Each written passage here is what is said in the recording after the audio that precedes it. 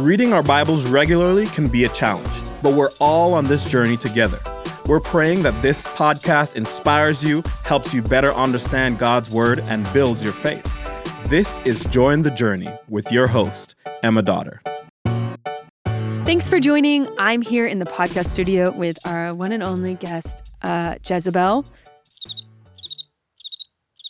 Just kidding. Our guest today couldn't make it, so we're going to talk about her. I'm kidding again. This is a bad joke. It would be impossible to have Jezebel on the podcast. If that joke was lost about you, it was bad. Don't worry about it. We'll move on. But I think you all should know that at one time I asked my mom what she and my dad would have named me if they didn't name me Emma. And I kid you not, my mom, without skipping a beat, said Jezebel. Now, she was totally kidding. I'm confident that name was not in the running, and there's a reason why no one is actually naming their child Jezebel. But today's chapter is 1 Kings 19, and it's in this passage that we see Elijah flee Jezebel. And the passage begins like this, switching to serious mode. Verse 1. When Ahab got home, he told Jezebel everything Elijah had done, including the way he had killed all the prophets of Baal. So Jezebel sent this message to Elijah. May the gods strike me and even kill me if by this time tomorrow I have not killed you just as you killed them. Verse 3, Elijah was afraid and fled for his life. He went to Beersheba, a town in Judah, and he left his servant there. Then he went on alone into the wilderness, traveling all day. He sat down under a solitary broom tree and prayed that he might die. I have had enough, Lord, he said. Take my life, for I am no better than my ancestors who have already died. It's candidly a pretty depressing situation. So to set the scene, let's make sure we get our characters straight. Who is King Ahab and who is Jezebel? The Got Questions website puts it like this. Jezebel, it's a name synonymous with evil. She is the epitome of the wicked woman. So infamous is her name that to this day, no one names their baby daughter Jezebel. To call a woman a Jezebel is the greatest insult imaginable. Jezebel was the daughter of a priest of the cruel, sensuous, false god Baal. Ethbaal, the king priest of Tyre, who murdered his own brother to take over the throne, was hardly a good father figure for her. But Jezebel followed in her father's footsteps and was herself a power-hungry murderess who stopped at nothing to get what she wanted. The king of Israel at this time was Ahab, a weak, self-pitying man who abdicated his authority to his bride, the princess, you guessed it, Jezebel. The article continues, in spite of God's laws forbidding idolatry and the worship of any god but the Lord, Ahab married this princess who brought to Israel with her hundreds of priests of lewd Baal worship, a cult that tended to destroy manhood and drag womanhood into shame. Jezebel was such a domineering person that she soon became master over her weak husband. One of her first acts was to order the extermination of the prophets of the Lord, that's 1 Kings 18:4 and verse 13, and set up altars to Baal. So pervasive was her idolatrous influence in Israel that Jesus later used her name to refer to a woman who led the church at Thyatira into immorality in the worship of false gods in Revelation 2:20. The article concludes there. All that to say, these are some pretty evil characters. There's no beating around the bush. And because Jezebel was coming after Elijah, he was naturally, as anyone would be, I know I would be, pretty terrified, so he fled. And as I just read in the text, he found himself feeling down and depressed. Today's Devo was written by a Watermark member, Melody Chambers, and she did an excellent job when she wrote Elijah was a great prophet and also a relatable one. In the previous chapter, the Lord allowed Elijah to defeat 450 prophets of Baal, Jezebel's henchmen. And now, in 1 Kings 19, because of Jezebel's threats, Elijah runs away in fear and disappointment. Charles Spurgeon said Elijah retreated before a beaten enemy. How quickly we forget the Lord's faithfulness. We've all been there, down and depressed.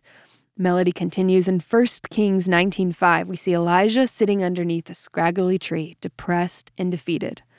But in the Lord's great kindness, the angel of the Lord provides food and drink and lets Elijah sleep. Our awesome God, the creator of the universe, cares enough for Elijah to provide simple food and drink. He knows Elijah's limitations. Arise and eat, for the journey is too great for you. Verse 7.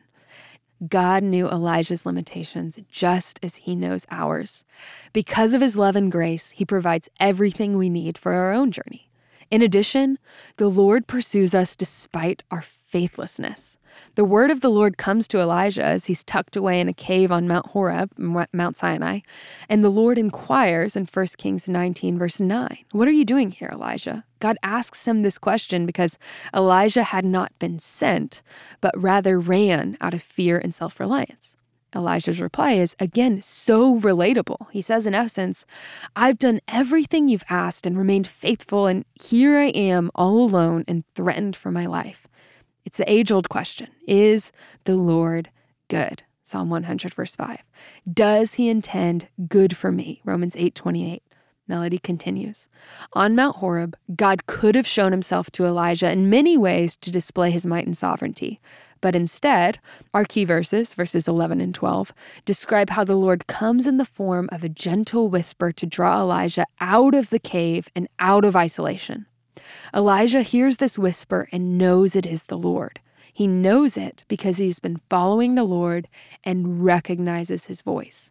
May we too have ears to hear and hearts open to receive the word of the Lord.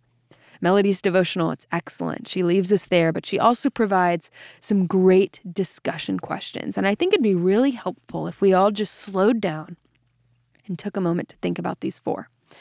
Now, starting with number 1, throughout 1 Kings 19, Elijah is preoccupied with people and his circumstances rather than keeping his eyes on the Lord. In what areas do you find yourself preoccupied, having taken your gaze off the Lord? Where are you preoccupied? God longs to enter those places. Confess today and invite him into those areas.